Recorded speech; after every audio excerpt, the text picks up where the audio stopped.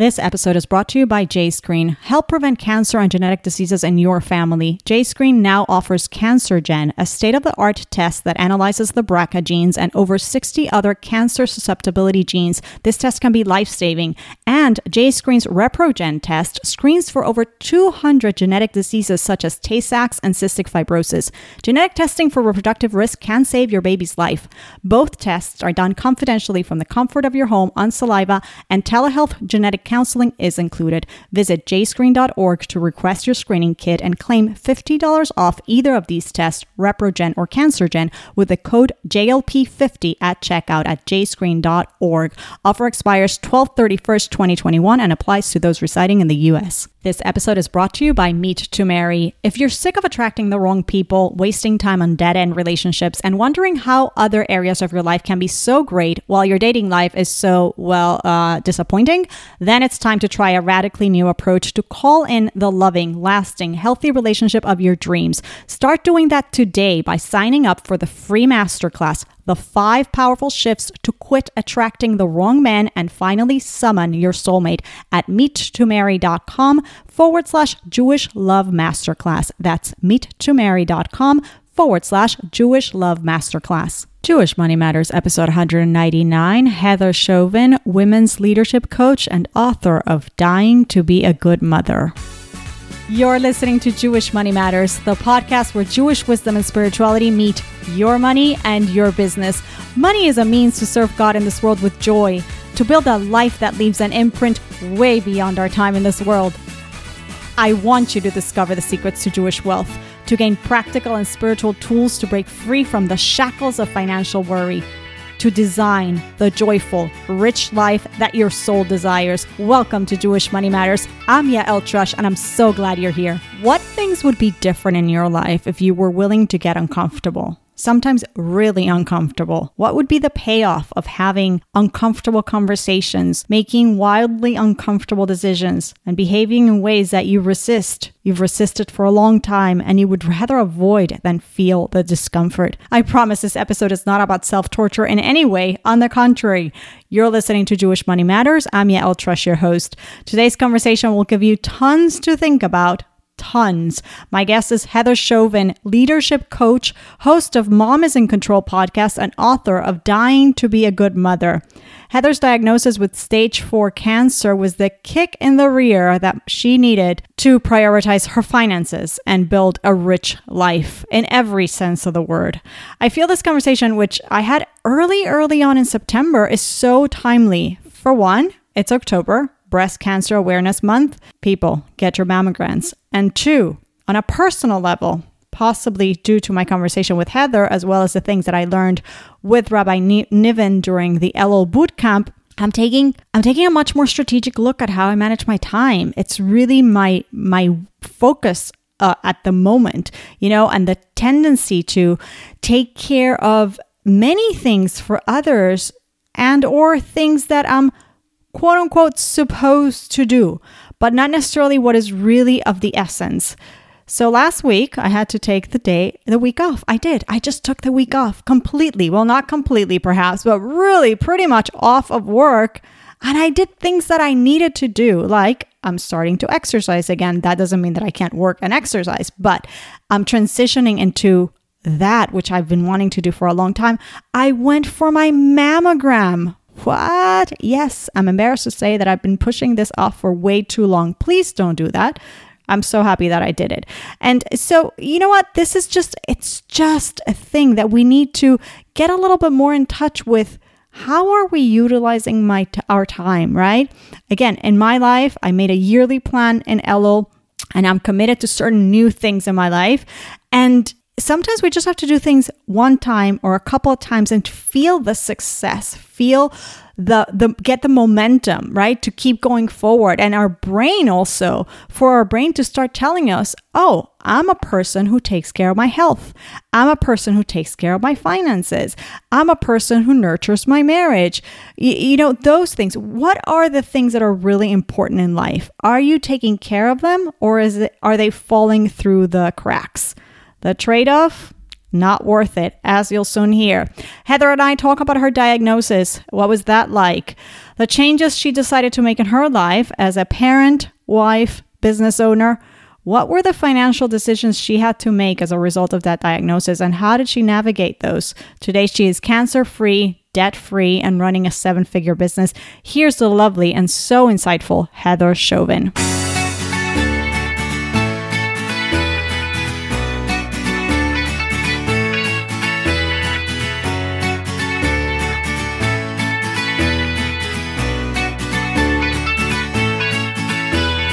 Heather Chauvin, welcome to Jewish Latin Princess. Actually, I should say Jewish Money Matters. Even myself, I haven't gotten used to the new name. How are you? It's so great to connect with you. You too. I'm so grateful and excited for this conversation. Thank you for inviting me. I am too. You have so much to offer. Your story is incredible. Heather, I want to start with your journey as surviving stage 4 cancer and how that changed you, because I know that it's something that you articulate so beautifully, the lessons that you've learned.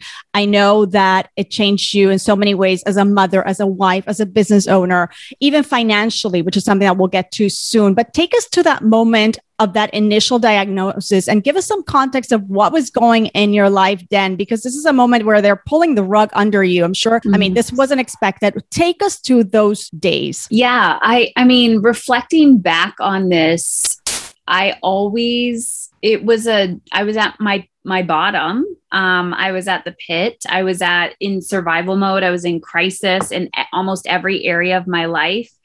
And yet I was seeking, like inside of me, I was seeking help. I was seeking mentorship. I was doing the work, and I'm using air quotes, the work. I invested in things before, even when people were like, why would you do that? That's crazy. Like, go back to school, do your thing. And I'm like, I don't feel good. This doesn't feel good. And so before my diagnosis, financially, I was building my business, and it was, it was an expensive hobby at that point. My husband was paying the bills, and, the feedback I received from other female mentors, or not even mentors, other females in my life, was just make enough to buy groceries, just make enough to, to buy the gifts. And I was like, but why? So that desire to dream, that desire to live, the desire to have more was there. But I kept pushing that down because it was like, that's not what women do. That's not what women do. So, moving forward, going back to that moment, I just felt depleted. I was at my end. My body was shutting down. I remember when that night I was diagnosed, when I walked out of the hospital, like my abdomen was swollen. I didn't know why. I had abdominal bloating and mild back pain, but I also was getting like fatigued, the night sweats, all of that. And my doctor was like, I don't know what's wrong with you. I don't know, but if it gets worse, go to the hospital. And they did a CT and blood work, and on the spot said, we know you have cancer. We just don't know what kind. And I was angry. I was angry because I didn't know how I got to that moment. Yeah. And since then, since writing the book that's titled Dying to be a Good Mother, unpacking, I'm like, this wasn't just me neglecting myself. This wasn't just me not unable, self-care. This is a deeper conversation for women, about patriarchy, about what we're taught culturally, and massive unlearning. Even saying you want something, is frowned upon. So yeah, I was at my wit's ends, but I was also investing in myself. And that was kind of like the weird catch-22, was like, I wanted change, but I still felt like this big, heavy burden that I was carrying with me, but I didn't know what it was. You just said about unlearning things. And the first thing that came to mind is also unlearning this paradigm of it has to be hard. If it's going to be good, it has to be hard, right? If you're going to build a 7-figure business, it has to be hard. If you're going to raise a large family, it has to be hard. Yeah. Can you talk to that a little bit? Because I'm like, no, why does it have to be hard? No, let it be easy. Let it be pleasurable. Let it be full of joy. And that's not what we're taught. Mm-hmm. One of the first mentors that I had previous to my diagnosis, I was attracted to her because she was talking about things like business and just living your life and being vulnerable and sharing her stories. But one of her big things was pleasure. And so my brain went to like, sexual pleasure because I thought that's what pleasure is. But really it was about like, I had young children at the time. My boys are 8, 11, and 16 now. And how dare I, put a child on the floor with some toys and a few snacks, or, in the high chair with a few snacks, and me sitting on the couch reading a book for leisure, for pleasure, right? How dare you attempt to do things to feel good? And then as I continued down this journey, what I was realizing is that every single abundance or mindfulness, it was like, feel good, feel good, feel good, feel good. And to unlearn and to break that pattern that the path is truly about feeling good is so counterintuitive, not only to the culture that we live in, but the culture for women. Yeah. And now how I see it, and of course, there's also this obsession with we can do hard things. It needs to be hard, right? So not only have we been taught previously that life needs to be hard, if it's, money is hard to make, all the stories that we're conditioned to believe, but now on the other side of that, in this wellness world, it's like, we can do hard things. And I'm like, I'm so confused. I'm so confused. If you want me to feel good, but you're telling me I can do hard things. So I started unpacking that and realizing that it's not hard. It's just emotionally uncomfortable. So if I believe that everything needs to be hard, my brain is going to automatically find the hard way to do it, right? Oh, I need to do it all. This needs to be difficult. But if I believe it's emotionally uncomfortable, that completely shifts how I see something. Because asking my children to, help with cleaning or tidying or cooking or anything, right? It's like, hey, you want to go to camp? Guess who gets to pack? You're 12 years old. You're 16 years old. Like the 8-year-old, maybe I'll help you a little bit. This is going to be uncomfortable for me to say, you got this, and for them to have their emotional discomfort.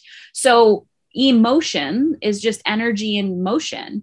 And so when I'm trying to teach other people how to be independent and take responsibility for their emotions and how they want to feel, I have to do the exact same thing. So I began to realize this is actually easy. This is easy. It's just emotionally uncomfortable. You're telling me the path is just to feel better. So now my focus is, how good can it get? How good can I feel in maybe this challenging season? And it feels a lot lighter. It feels easier. It's still wildly emotionally uncomfortable, but I now know that emotional discomfort is where I'm growing my capacity, is where I'm growing as a person, rather than seeking hard, which typically leads to suffering and burnout. I love that. You talked before about the catch-22 because you were doing you were investing in the mentorship, in the coaches, in the things while, working hard, living your life. And yet this happened, right? Your health, your body was telling you something is off. Have you been able to dissect that? Like what was missing here? Because it sounds like you were doing things that we're told we should do, right? Yeah. Giving myself permission to want what I want was missing. Being okay with making other people uncomfortable. So what I realized rather quickly was I was the glue for everybody. I'm the strong one. Right? I'm the strong one. It doesn't mean that the strong ones aren't suffering in silence. We just shove it down and hold our stuff. I had to really give myself permission to create the space to need what I needed and communicate that with my family. And to be honest, I was the only one getting in my way. Wow. Yeah. And I guess that realization only happens as you're transitioning from treatment into, okay, now what? What is my new life going to look like? Because it's the known path. We know what we know, right? And so Yeah. many people go through a crisis like this, and I don't think everybody changes. I think there's an active process that you had to take to really communicate to your family, give yourself a permission to do the radical things that you needed to do for things to be completely different. Mm-hmm. Well, I remember starting this process previous to cancer, because I was done way before. Like cancer wasn't the thing that transformed everything. I think motherhood was the thing for me because I was 18. I was young when I had my son. And I just remember feeling like, not this. Like, this is not how I want to be remembered. This is not the statistic that I want to live. And I was already in this, like, pushing back and trying to lean in. But the diagnosis there was something that clicked for me where I was like, I'm done with suffering. Never again. Like, I will not get here again. I'm like, I really took it as a sign from the universe. I was like, okay, there's something bigger than me. Whatever belief system is at that time, which has evolved over time, there's something bigger than me at play. That's like, are you ready to listen? Are you ready to really do the work? Will you surrender and allow other people to help you? Will you surrender and allow yourself to listen to the guidance that's inside of you, that next step that you need to take?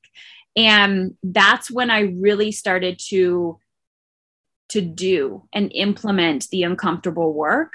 That's when I talk about it in the book, my energetic time management process. Mm-hmm. I was listening to Danielle Laporte at the time, who's been a big influence in my life back then. And, she talked about, it's not the thing that you want, it's the feeling, which is the premise of attracting anything in your life. Like, become the energy, become what you want to attract.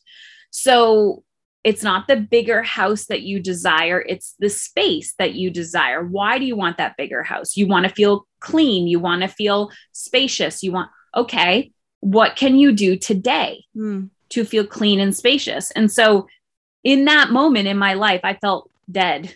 Like, I felt like I was dying inside. I had no energy. It was very lack based because I was at my bottom. And so I'm like, well, if it's not this, what do I want and desire? I'm like, I want to be alive. I want to feel strong and I want to be energized. Well, when you have nothing left to give, what do? Right? So I'm like, what can I do today to allow me to feel more alive and more strong? I watched the people I was surrounding myself with. Oh, that's a big one. I could feel their energy, and the people that were like coming towards me and treating me like I was dead, or they couldn't handle their big emotions and they're looking to me to manage them, which is totally cool because I put myself in that position where I was the fixer for everybody else. So I simply just held a boundary and I was like, not right now. Like, you can't visit me with that energy. Or I just didn't respond, or I said, I don't have the capacity to, have you over, or whatever it was. Like, I held that boundary. And so I started surrounding myself with people who made me feel alive, who would come and laugh and be like, you know what? Yes, you're in this situation, but like, you still got so much more life to give. Like, that a hopeful energy. Mm-hmm. And then I would ask myself, what can I do today? And sometimes that was taking a shower. Yeah. Sometimes it was sitting on my front porch. And then as I kept like gaining that momentum, I had to take more courageous action. What do you want to do in your business? What do you want to do in your life? And it was a practice. It was like a yoga practice or a meditative practice or a prayer practice. Like, okay, how can it get better? How can it get better? I get so excited when I talk about this topic. And it's just been evolving since then. And it's like a rinse and repeat process. How good can it get? I love it. And tell me about the role of your business throughout this process. Now that you just mentioned it, because I think I heard you once saying that you actually were in a very in a good place in the sense that you loved what you do and what you were doing at that moment. What were you doing, and what role did it play in this change, in this recovery process? So that was interesting because so previous to my business, I used to be a social worker. I loved my work then, but I was working in a typical government organization. And I knew that atmosphere and environment, I could not stay in it for 30 years. Like my body was like, not this, not this, not this. But there was like a love and a passion to help children. I love identifying like the conscious parenting, the mindful parenting. Like back then, it wasn't even a thing. And I started using mindfulness strategies to help children manage their big emotions because that's what I was struggling with as a parent. So in my business, that's where my focus was. The second I got sick, before I used to hear things from parents, I don't have time for this. I'm so overwhelmed in my own life. And I could see the blocks in the parent and the projection that they were projecting onto their children, but we didn't focus there because I was like, listen, you hired me to help with your child's behavior. Like, let's focus on this. Let's focus on this. The second that I got sick, I said, okay, I'm done. If this is your pain point and the reason why you're coming to me, we're going to focus on root cause. And it wasn't that her behavior was causing that behavior. It was that the child was mirroring it to them. So my business at the time, though, I loved what I did, but I shifted my message rather quickly because I'm like, listen, this isn't the issue. But I do remember, and I talk about it in the book, I still was coaching people one-on-one from my hospital bed. What? While I was going through treatment, I was literally in chemo. And I was having phone conversations with people and they knew I was going through treatment. I had like a handful of clients and I said, if I can't show up for you, I will let you know like the day before. And I'll say, I'm just not up to it. And they totally understood, but they gave me life.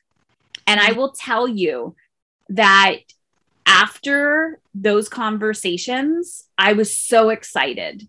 And I could feel my vibration rising. Like I could literally feeling sick to my stomach and woozy. And then having those conversations and being like, I feel high. Like I feel alive. And so I knew I was headed in the right direction with the work that I was doing. But my work actually gave me life during my recovery process, where we have such negative associations with work. Like you're a workaholic, you work too much. And it's like, yes, you can be passionate about what you do. And yes, you can use it to like hide other issues in your life. But sometimes it's actually exactly what you need. And it can be a form of self-care in a recovery process for something. So we also have to dissect like the stories we tell ourselves of like, is this okay to be passionate about what I do? So it was a huge part of my recovery process. Yeah. And speaks to, looking for work that is meaningful, that really energizes you, that utilizes your potential, your capabilities, your talents, that fills you up. We're so taught, well, that's not going to make you money. So just go do the practical thing. Right. And we're searching for meaning. And I'm a big proponent on maximize your talents and your capabilities, figure it out. You will make the money as long as you're in alignment with and that's not to say that there are not going to be moments of discomfort where you're going to have to push yourself, out of your comfort zone, and visibility is a big one and selling is a big one, and all the things, but you'll make the money. Yeah. Yes. Visibility and selling. There's a lot of things that I always call it personal growth on steroids. Like there's a lot of things, parenting and business are personal growth on steroids. Yes. Relationships, you really got to run towards what you're resisting because it won't come back to you. but it was very interesting. I think because of that fear of judgment. When I was in that recovery process early on, one of the weird things I used to tell myself is 100 years from now, nobody's going to be talking about me. Maybe if my legacy is, there, but no one is going to be talking about, do you remember that time that Heather Chauvin like did that podcast or that live and she looked ridiculous, or nobody's going to be talking about it. It's so irrelevant. So I'm like, you literally have one life. Just do it. Just do it. And it's funny because the people who used to, the trolls were your Aunt Thelma. Yeah, it's family. It's always the people that should have your back that are the trolls, and the ones that, can't even put their face on their profile picture. Like that's a legit troll. It's probably a bot or something. And there's a reason why they can't even show their face. Right. But it was funny to watch those people. And I'm like, but these are the patterns that I'm breaking. Yeah. The people that are making fun of me, the people who have an opinion or have the ovaries to say something to my face, like imagine how much hurt people. Right. So imagine what they're feeling deep on the inside. And so I really learned how to come from this place of love and compassion, and to see that every projection, every judgment, like nothing is about you. Yeah. Nothing is about you. And if I can be kind and loving when somebody is trying to punch me in the face, dang, you've healed a lot when you can do that. Absolutely. Absolutely. Now, let me ask you this. How did you deal with the financial side of this, of treatment, of medical treatment? Plus, I assume maybe there was a decrease in your revenue and your income from, the time, although you did mention that you were still working, but give us the financial picture, because for so many, when we hear about medical challenges, like, the money plays a big part. What was going on financially? How did you manage this challenge financially? So I love talking about this. And so I live in Canada. Mm-hmm. So the medical system is very different. So traditional medical treatments were covered by our system. Not saying it's the greatest, but anyways. But that wasn't good enough for me. I felt like once I was in remission, that was it. And they're like, good luck. Hopefully you don't get sick again. And I'm like, why am I here? How did I get here? So I became obsessed with functional medicine, which is very expensive. And I had no money, like no effing money. We had nothing. We sold everything. So I had this belief that I was going to live. When they say, when there is a will, there is a way. Yeah. I also walk that fine line of the position that I was in as a privileged woman, meaning like I had credit. I had things that I could sell. Mentally, I could be like, okay, worst case scenario, we're going to be living with our in-laws, or they would be able to pay our bills. So that's I was able to worry about my backup plan, where I understand that a lot of people don't have that. Mm-hmm. The one thing that I did have that I believe everyone can gain access to is the belief that I was going to live. And I had to brainwash myself. Like I remember listening to Abraham Hicks over and over and over again, which is like this meditation that was like, your body can heal itself. Your cells are intelligent. And I would walk around the house just over and over and over again while I was feeding the kids, while I was cooking, while I was cleaning, while I was working, like everything. It was just like, you can do this, you can do this, you can do this. And my brain started focusing on how can I? So I remember swiping my credit card every single time I would go to my doctor, my functional medicine doctor, getting vitamin C infusions, which were like $200-$300 a pop. So I was spending $1,000 a week, like $4,000 or $5,000 a month. I was not making anywhere near that before. We were living paycheck to paycheck, and we sold everything. Absolutely everything that we could sell. I was like, if we need to remortgage our home, if we need to sell our home, live in their parents' basement, whatever the hell we need to do, we're going to do it. And you just start selling off material items. You buy minimal. It was like, okay, we need food. So we're going to invest in food because that's nourishment to go back into the body, but we don't need new clothes. We can ask people for hand-me-downs. We could utilize what we have. Like I became a hardcore minimalist. We had an old camper at the time that we sold for like $3,000, which we couldn't even afford when we bought it. And the kids were so upset because they were kids. They didn't know. And they're like, we're not going to be able to go camping this summer. And I remember being so triggered in my brain, not because I was like, oh my God, I feel guilty. But in my head, I was like, I didn't say this to their face, but I wanted to. I wrote it in my journal. I went for a run and screamed. And I was like, do you want a mother or do you want to go camping? But I thought, why am I so angry? Like, this anger is not towards my children. There's anger deep within me that I need to be able to heal. And I just remember selling everything. And also when I went in to my doctor's office, she had such a healing environment. And I remember talking to people and getting this hopeful vibe. And I kept telling her, this energy is what's getting me by. And I felt hopeful. There was resources, there was opportunities, there was, they had access to people who were like, go read this book and go read that book, like hopeful success stories. And I didn't get that in the medical model. And I just thought, this is what's healing people. It's the hope and possibility. And yes, there's medicine. Yes, there's science. Yes, there's all of that. But I was the one who needed to lead. I was the one who needed to first have the belief, even if it was a little spark, that change was possible. And so money, to me now, is energy.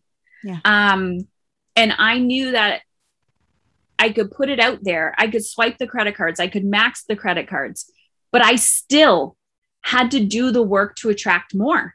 I had to have those uncomfortable conversations. I had to increase my prices. I had to, when someone would say something to me like, I can't afford it, I had to know how to like handle their objection of what's really going on, because I didn't have a way out. It was like, listen, my energy is valuable. My time is valuable.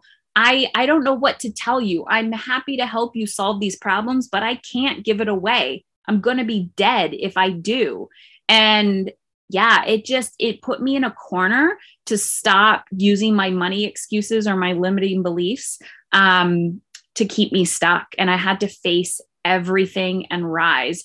And it was almost this like, as I was recovering and healing, I was doing this money work as well, because also I remember having to heal. My husband's going to save me financially.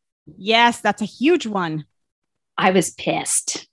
Now he works within my company. Yeah,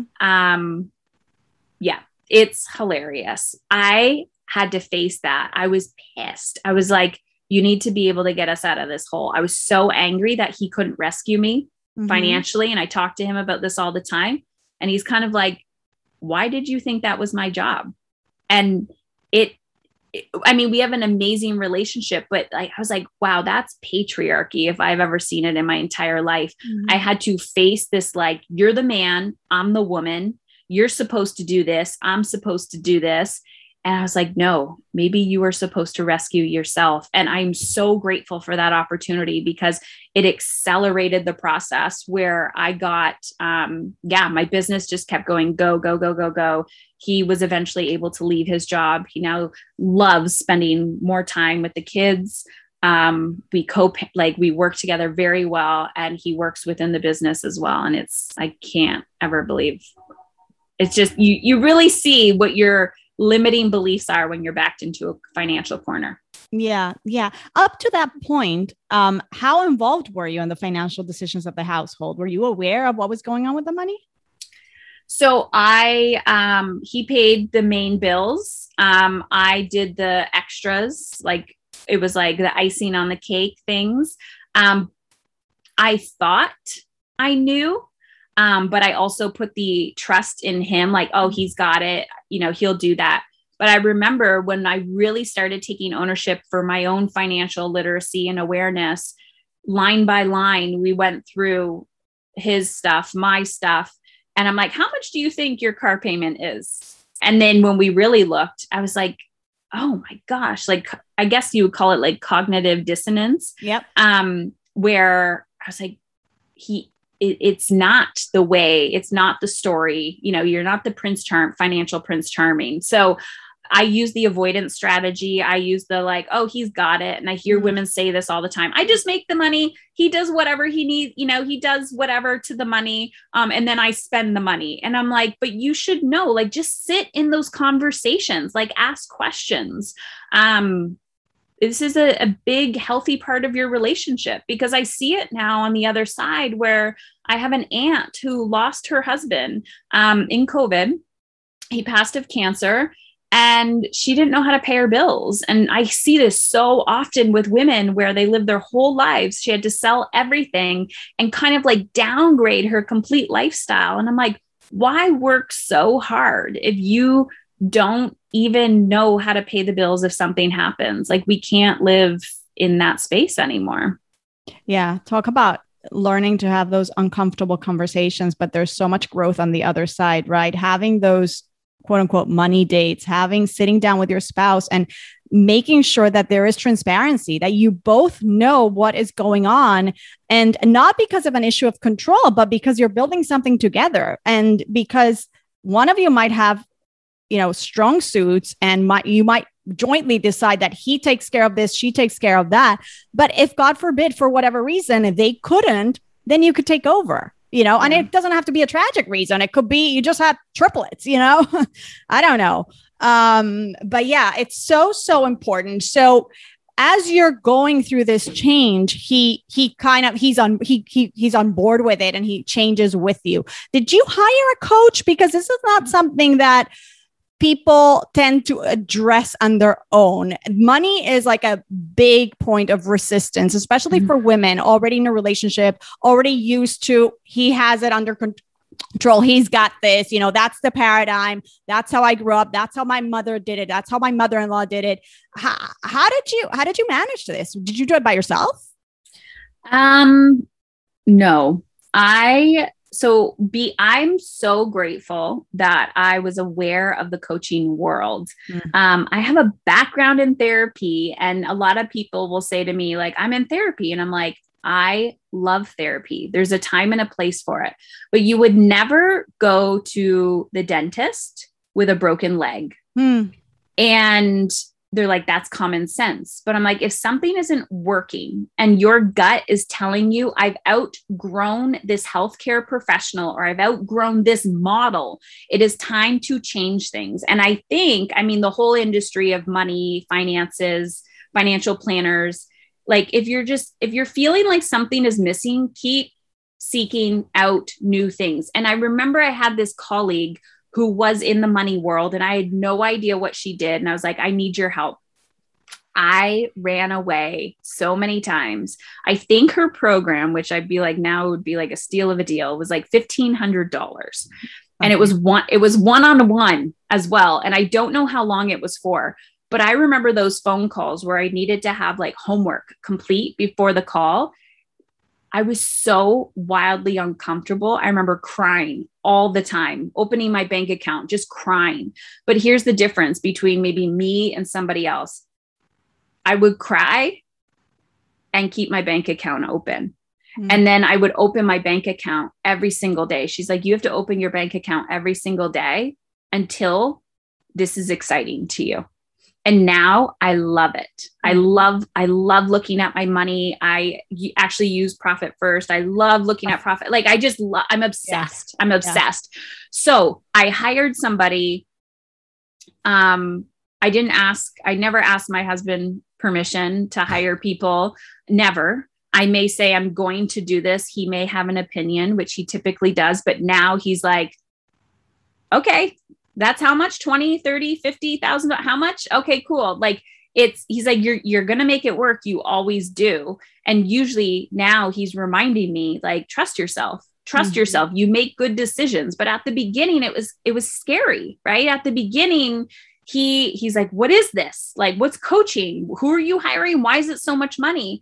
And you really learn a lot about yourself, but you also learn how to speak how to use your voice and how to communicate your wants, needs, and desires. And I say that to my clients all the time when they're like, my partner won't let me, or blah, blah, blah. Or can I just figure this out on my own? And I'm like, do you think if you could have figured it out on your own, you wouldn't be in this position right now? Like, what's your plan and how are you going to execute on that plan? So I hired her, and then I just kept going. And every time I found myself avoiding looking at money or looking at my money, I observed my own behavior, and I'm like, okay, you're avoiding it, which means you're ready for the next level of growth. So I've definitely had multiples on the way. Let's unpack the relationship with the kids, because you did mention that time when, you know, you sold the camper and they were so upset. And as you were describing the trade-offs that you had to make this work, meaning the treatment that was more money than you guys had, and cutting expenses from left and right. You know, it's one thing to do it when we're just married or we're single, but it's another to do it when we already have kids who are used to a certain style of living, right? And they, like, in that moment, they can't grasp the big magnitude of what's going on, right? And as parents, you know, how did you manage it? How did you have those difficult conversations that these were the trade-offs that you were choosing to make? This is how you were choosing to manage your money at this point in time with young children. So my kids were, and I can't remember, but I know the youngest was like a year. So around 1, 5, 9 years so that's old. That one's easy enough. Yeah. So the 9-year-olds, you know, had more opinions, but if it had, regardless then or now, I'm not going to say it's not any of the kids, not that they get an opinion in that sense, but children always have an opinion, right? Mm-hmm. Anytime they don't get what they want, I say they're little emotional manipulators, and you have to, you know, you're at that store and they're like, can I have this? Can I have this? Can I have this? And then you watch your emotional reaction. You either feel guilty, so you buy it out of guilt. You just don't want to deal with it. So you're like, fine, I just want to get you this to be quiet. You have to watch why you're reacting to certain things. But what I've realized within myself back then and women in general is we put a lot of value in material. I mean, that is our Western world. Your value as a parent has nothing to do with the vacations you have for your children, the gifts you give them, how much is under the tree, like what holidays look like for you. The point of that is, you have to realize that your value is in the connection that you create with your child. And so I would tell my children, you're uncomfortable right now, but this is going to get so much better in the future. Mm. And I also had to watch my reaction to that situation. So if I showed up anxious, angry, fearful, sad, they're literally feeding off of that energy. But if I showed up like, this is exciting, this is an opportunity, we get to get creative, we get to have a staycation. I mean, think about the last year and a half, think about 2020, right? Where people are like, I'm having a staycation, I'm having this. It's like, you need to learn how to be present and enjoy the moment in your home. Because if you don't, you are constantly going to run away from home. Mm-hmm. And if you're not creating that space for yourself in that environment, how the heck are you going to be able to be present with yourself wherever you are in the world? So it was about not putting so much value in the things that we were taking away and almost like positioning it as like, we're just reprioritizing. Yeah. And this is the season that we're in, and there's actually nothing wrong with it. And it's okay to be uncomfortable. It's okay to be disappointed. But I do see a lot of families in general saying they can't afford things like investing in themselves or progressing their financial literacy or their health. And then I see it. And I'm like, there's no reason why you can't do this. You have to be able to reprioritize. Yeah. You know, as you say, we just can't afford it right now. When I know what the real truth might be, which is, this makes me wildly uncomfortable. And I feel like I'm going to blow up my whole life if I actually become a better version of myself. Yeah, absolutely. Which speaks to that's something that I always say, that financial statements are value statements, right? When you and your husband made those choices and you decided, my life is more important. I am doing functional medicine. I don't care how much it costs, right? This is where I'm putting my money. These are decisions, right, that we need to make. And you know, it doesn't have to be as radical, but we're constantly making those choices.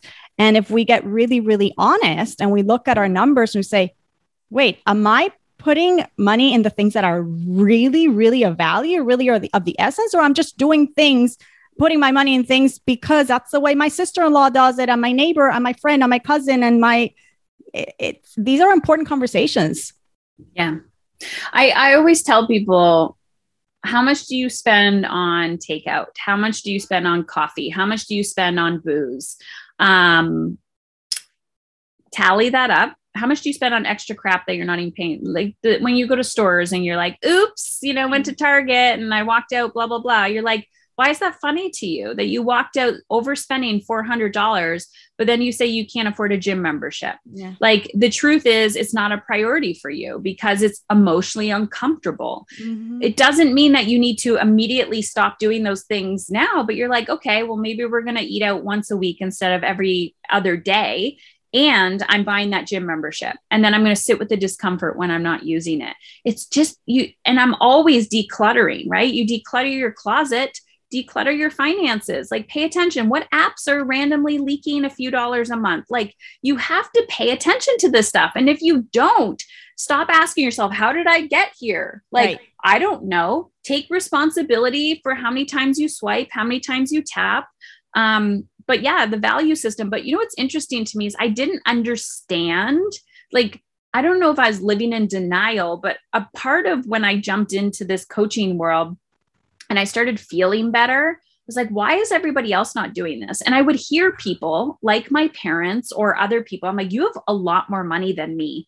And you keep saying you can't afford things. Maybe not coaching because you didn't know what coaching was, but you can't afford to go to the gym or, you know, whatever it is. And I'm like, I used to believe them. Like I used to believe people that they couldn't afford things. But then now I realize, stop lying to yourself. Like you're hiding and using money as the excuse. And then you're just putting this negative false narrative perpetually back into society that creates this momentum, especially for women. Yeah. Especially for women. And then again, we feel it's so disempowering, so freaking disempowering. And so now I kind of understand, I'm like, what's really going on here? Oh crap. If I do this, I'm going to have a really uncomfortable conversation and I don't like conflict. Great. So now you get to learn the skill of having to have uncomfortable conversations without never having to have conflict. You can have so many uncomfortable conversations and never argue with people. Now you get to learn that skill. Now you get to learn how to reinvest in yourself. So it's a skill. These are skills, life skills that we're never taught. Never taught. Let's talk about receivership, Heather, because you mentioned asking for help before, and I can only imagine that being in your situation, you know, there was times where you had to accept the help. And, you know, from a spiritual perspective, we know that the women is a receiver, right? That energy, yet culturally, we are not taught to receive. And we're pretty awful at receiving love, receiving praise, receiving money. You were put in that predicament where you had to, I assume. Was it difficult for you? And how did that trickle into your life as a business owner? Because as business owners, we got to get better at receiving. We got to get good at receiving. Otherwise, our business is not going to grow. Oh my goodness. I tell people this all the time. They're like, I just can't find my ideal client. How do I get my next blah, blah, blah? And I'm like, is it that you can't find them or you're just not letting them in? And then you get down to it's like, there's 3 follow-ups I need to do of people who said, how do I hire you? And I haven't done them. And I'm like, there you go. There's your upper limit. I was wildly uncomfortable because, you know, I'm the giver, I'm the rescuer, I'm the strong one. I'm the one that's there for everybody else, or was. I still am, but I lead very differently. Discomfort to me, I knew that learning to receive was part of the process, like part of the healing process. And I simply just had to say thank you, even though it was emotionally uncomfortable for me. Thank you. Thank you. I will receive that. And then I would have to sit with the discomfort. People literally dropping off food at my house, money at my house, saying, I'll take care of your kids. I'll do this. I'll do that. And then I remember being in the hospital where people would be around me, taking care of me. And I was like, oh my gosh, this feels so good. And I thought, if you were in the hospital, literally getting treatment, and this is a vacation to you, you got some work to do. And I hear so many people say, I just wish I got in a small car accident so I could get but didn't die, didn't hurt myself, just so I could get a week of my life, blah, blah, blah. Or I've heard so many COVID stories where they're like, I had to isolate from my family for 14 days and it felt amazing. And I just didn't, it's like you have to extract yourself from your environment. And I try to do it every quarter now, even if it's just for a weekend, to see where you're leaking energy and where you're not receiving. But you have to sometimes be that receiver for yourself. What do you want from other people? You want to feel seen. You want to be heard. You want to be acknowledged. You want to be celebrated.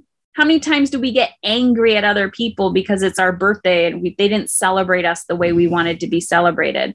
It's like, you need to become that person for yourself. Yeah. Which reminds me of, when we talk about abundance, right? I often tell my students, like, it's not about waiting until one day. Like, look at how you put your lotion at night, right? Like, do you just do you even put the lotion, right? You bought it, it's sitting there. You don't even put it on. If you put it on, you do it.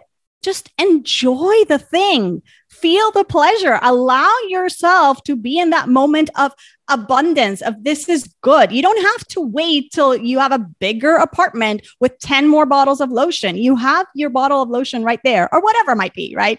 Talk about the lotion, but right. It's big stuff that we need to learn. I had a student one time who said, we were doing a group coaching, and she said, yeah, Elle, I never thought of it. But when I pray, I have no shame in praying for all the health for me and my family, and praying for full peace for me and my family, full joy and fulfillment. Like, my children should be well. Like, but when it comes to money, like, now that you say it, I would never pray for that. And I'm like, but why not? God has all of it for you. God has all the money available. God has all the health and all the wealth and all the joy. You got to tap into all of it. You got to ask for all of it and accept that you are here to receive it. Yeah. And you have receiving, and on a very practical sense, take the action required to receive it. Yes, exactly. Yeah. And which goes back to that practical, the financial intelligence and the financial literacy and all that stuff. Now, I want to ask you, Heather, do we have to have these moments of crisis to really reassess our lives and realign? I mean, I'd like to think that we can do better. Yeah, you get to choose. If you're waiting for crisis, you'll find it eventually. Like, pray for a crisis. It will come. Stop taking action. Use your excuses. I mean, I think these are habits that women have really adopted well, but the answer is no. And I truly believe that the more alive you become, the more energized you are, the more you are living aligned to what feels good to you. It sounds easier said than done, but every day you get to choose, is this going to get me closer or further away? Little tiny micro action steps. I think that's how we're going to change the world. That's, the evolution that's happening. And when you really stand in that, I realize now that, I don't need to save the world. I don't need to be on social media every day trying to fight every cause. I'm going to burn out real quick. I'm going to be angry. I'm going to be frustrated. But what I can do is show up as my best self, because when I do, I make more, I have more time, I have more energy, and I can give those things back. And that's my revolution. That's how I'm going to change the world. Mom is in Control podcast. The title made me stop for a second because I'm like, we're not in control. If there's anything we've learned is that we aren't. And I really certainly don't want my family to feel like I'm the one controlling the show. Let them understand that there's a God above or some higher power that is holding the reins. So talk to me about the podcast. Yeah. And that's literally what I say when you listen. I say, listen, this has nothing to do with being in control. It's about how you want to feel and showing up. A lot of people come to me because they want to feel in control and then quickly realize the only control we have over our choices, our daily habits, our actions, and how we treat others. Yep. It's us, right? It's what do we need to do to change ourselves to be the best, the best version of ourselves. Take me back to that moment where you find out that you are cancer free. What was that like for you? I felt like I just ran a marathon, crossed the finish line. It was empowering, but I knew my journey wasn't done. I said, okay, phase 1 is complete. And I just remember feeling like exhilarated and empowered, but I knew that I was infused with this, I don't want to say confidence, but it was a little bit of evidence that if I got this far, I can get that next, I can do it again, and I can do it again, and I can do it again. So yeah. I like that you use that word evidence, because isn't that so important for us to, in our lives, look for the evidence of so many times where things have worked out for you. You know, there is so much evidence if you focus on it. If you want to, we have a choice to focus on the good, to focus on all the times that life did work out, right? That things went well. But it's a daily practice. It's an awesome daily practice. Heather, let's wrap it up with what I call Jewish money matters, fill in the blanks. And this is where I'm going to ask you a few open-ended sentences, and you'll finish it with the first thing that comes to mind. Okay. Yep. Awesome. Okay. When I give charity, I like to give to. Ooh, the first thing that came to my mind was like the old version of me. So charities that impacted me and helped me along the way, lifting those women up. Wow. I'm Heather Chauvin, and I love to make more money because everyone wins. Oh, yes. Everyone wins. Let's talk about that. It is so true. Everyone wins. Yeah. When you've redefined what money is to you, it's not greed. It's not gross. It's not mean. You are, especially when you're a woman who is impact driven, everyone wins. You feel better. You're nicer. You give more. You lift people up. You teach them how to live more or give more. Money is abundance, and everyone wins when you're funneling it in a impact driven sense. Absolutely. And when you're serving other people who pay for your services, they win, because that's where the real transformation is happening. I mean, there's so much here, right? There's that pervasive phrase of, you're talking about charity before, of giving back. Well, that kind of suggests that you were taking, and making money is not taking, right? I mean, there's so much in the cultural and the lingo and that we've internalized, and we don't even realize that affects how we relate to money. Something I wish I had learned about money growing up is that it's available to everyone, and that it's not hard to make. Yes, agreed. Yeah. That's a big one. Money, spiritual or physical? I wanted to say both. Yeah. I think as a human, I walk the line very well of I can be practical, and I got a lot of what I say, woo, spiritual energy. So I think it can be both. There's the practical side of it where we have credit, we have to look at our bank accounts, we have all of that, but there's a lot of spiritual in the background that happens to get to that point. In Judaism, we learn that somebody else's physical needs are your spiritual work, right? When you're feeding somebody else, that's very physical. When you're putting somebody else through school, you're giving them their livelihood, you're putting them, that's your spiritual work right there, right? Something I splurge on unapologetically is my hair. I'm sitting here the whole time like, I need to get it done again. I've always loved splurging on my hair and shoes. but like sneakers. Like I'm like a Converse Nike sneaker girl. I love hair and shoes. I love that. I love that. Heather Chauvin, spender or saver? I would say spender. I do like to save though. I like to be prepared for the future, but I would definitely, I'm a justifier. So I can just, if someone's like, do you want to go on this really cool trip? I'm going to say yes. I'm always up for an adventure. Yeah. I always say left to my own devices, definitely a spender, but I've trained myself.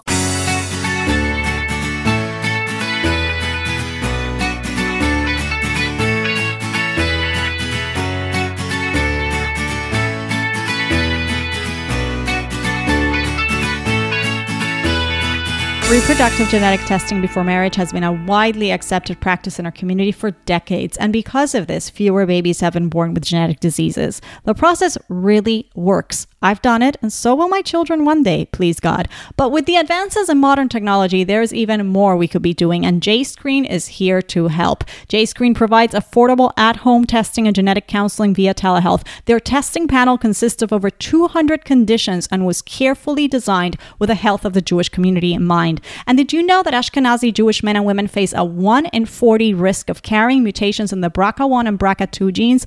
This is more than 10 times the risk in the general population. When a person knows they carry one of these mutations before they develop cancer, they can take advantage of available options for medical management and cancer risk reduction. This test saves lives. Whether kids are in your future or you want to know your risk of cancer, take control. Genetic testing saves lives. Go to jscreen.org today and claim $50 off testing with the code JLP50. That's jscreen.org, code JLP50.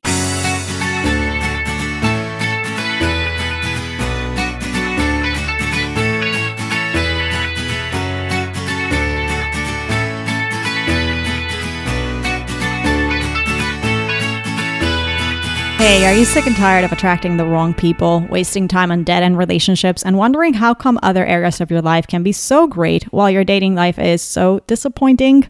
Is this the year that you want all that to change? It's time to try a radically new approach. Doing the same thing over and over again and expecting different results is a definition of insanity, period. Sign up for the free masterclass, the 5 powerful shifts to quit attracting the wrong men and finally summon your soulmate at meettomarry.com/Jewish Love Masterclass. There you'll learn from Barry Lyman, founder of the Meet to Marry method, endorsed by author and educator Steve Covey as smart, principled, and engaging. Ready for change? Ready to finally find your soulmate? You know you are. Sign up for the free masterclass at meettomarry.com/Jewish Love Masterclass.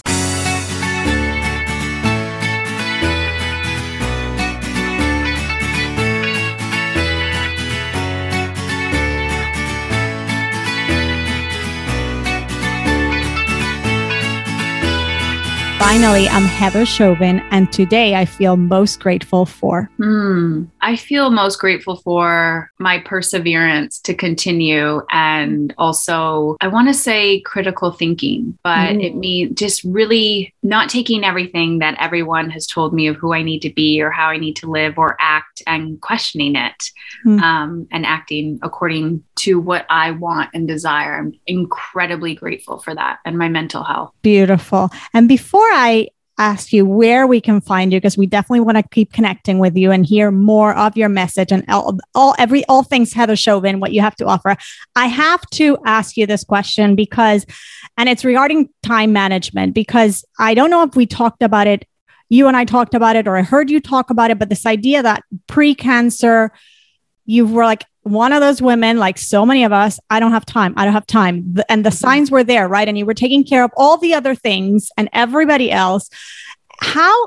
I'm assuming that your relationship with time is now radically different. So for those of us who, like you, have 168 hours in a week, and yet we have a to-do list of 500 hours, which is absolutely ridiculous.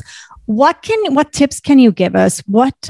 Help us here with our relationship with time, which I know you've probably mastered at this point. Well, first, my value is not dictated by my to-do list.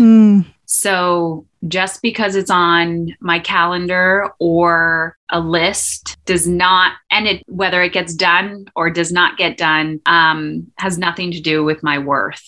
And there's a lot of data in there, a lot of like telling of why I'm not doing it or why I'm overdoing it. So realizing that our worth is not attached to our to-do list is huge. There's also something I talk about called the $1 Million Minute. And I think it's appropriate for, a podcast that talks about time or money. If every 60 seconds of your life was worth $1 million, would you invest it differently? So mentally to myself, I say, even the tiny, tiny things, someone is asking for something from me, or, hey, would you like to go for a coffee? I will buy you a meal. Like all the things. I now see that coming in and say, can I have, $100 million? Can I have $10 million? And when I frame it in that sense, because as a culture, we value money more than time. So when I put it that way, I get a very clear answer of, thank you for thinking of me, not right now. I don't have the capacity for that. And it has completely shifted how I value my time and invest my time. I absolutely love that. The $1 Million Minute. I will take that. I will take that perspective, and I'm sure listeners will appreciate that. So tell us where we can find you and learn more about what you do. Yeah. So I hang out a lot on my podcast, which is called Mom is in Control. And a lot of people think that's funny because they're like, you're not in control. And I'm like, but that's what everybody wants. So I teach you a different form of control, which is from the inside out. Instagram at my name at Heather Chauvin, and the book Dying to Be a Good Mother can be found on Audible or anywhere books are sold online. Amazing. Thank you so much, Heather. Really. Thank you. Thank you. Thanks to Heather Chauvin for stopping by. You can find her at heatherchauvin.com, and you can subscribe to her podcast, Mom is in Control, on your favorite podcast app. You can get her book, Dying to Be a Good Mother, How I Dropped the Guilt and Took Control of My Parenting and My Life, on Amazon or anywhere books are sold. Thanks for tuning in. Thanks for writing in also. You're so sweet. You're really responding to my emails. I'm glad you're getting them. I love writing them. As I've told you, I don't delegate that. If you're not in my newsletter yet, you probably want to be. Get in on jewishlatinprincess.com/newsletter. I do interact with my audience there a lot. Not spammy at all. Valuable content, sometimes short, sweet, sometimes a little lengthier if it's something important that you need to know, but usually it's just once a week, maybe something short a second time a week. So not spammy at all. And the open rate for those emails is over 30%. It's mind-blowing. It's really, really high. I appreciate you. I really do. And I love getting your emails back. So keep doing that. It's great to engage. On a similar note, I'm in the process of crafting my winter program, and I've been asking a ton of questions via email and via Instagram, and you've been giving me feedback, questions on what your needs are, what's your preferred way of learning, all that stuff. What are you struggling with when it comes to your finances and all of it? And the program is called Jewish Money Makeover. It will be opening this winter. It's a good idea to get in on the wait list for that. And you simply do that at jewishlatinprincess.com/waitlist. My life, aside from this podcast and some writing, yes, I have some writing I need to talk to you guys about, but not right now. I won't let the cat out of the bag. Is that how they say it? Yet. So my life is full with bat mitzvah preparations. It's a month till my daughter's bat mitzvah. I'm sure you'll be hearing a lot more about that throughout the month. This week we'll have another mini-sode, and of course Ask Yael this Friday. Send in those questions via email or DM on Instagram. Have a fabulous week, and remember, your Jewish money matters.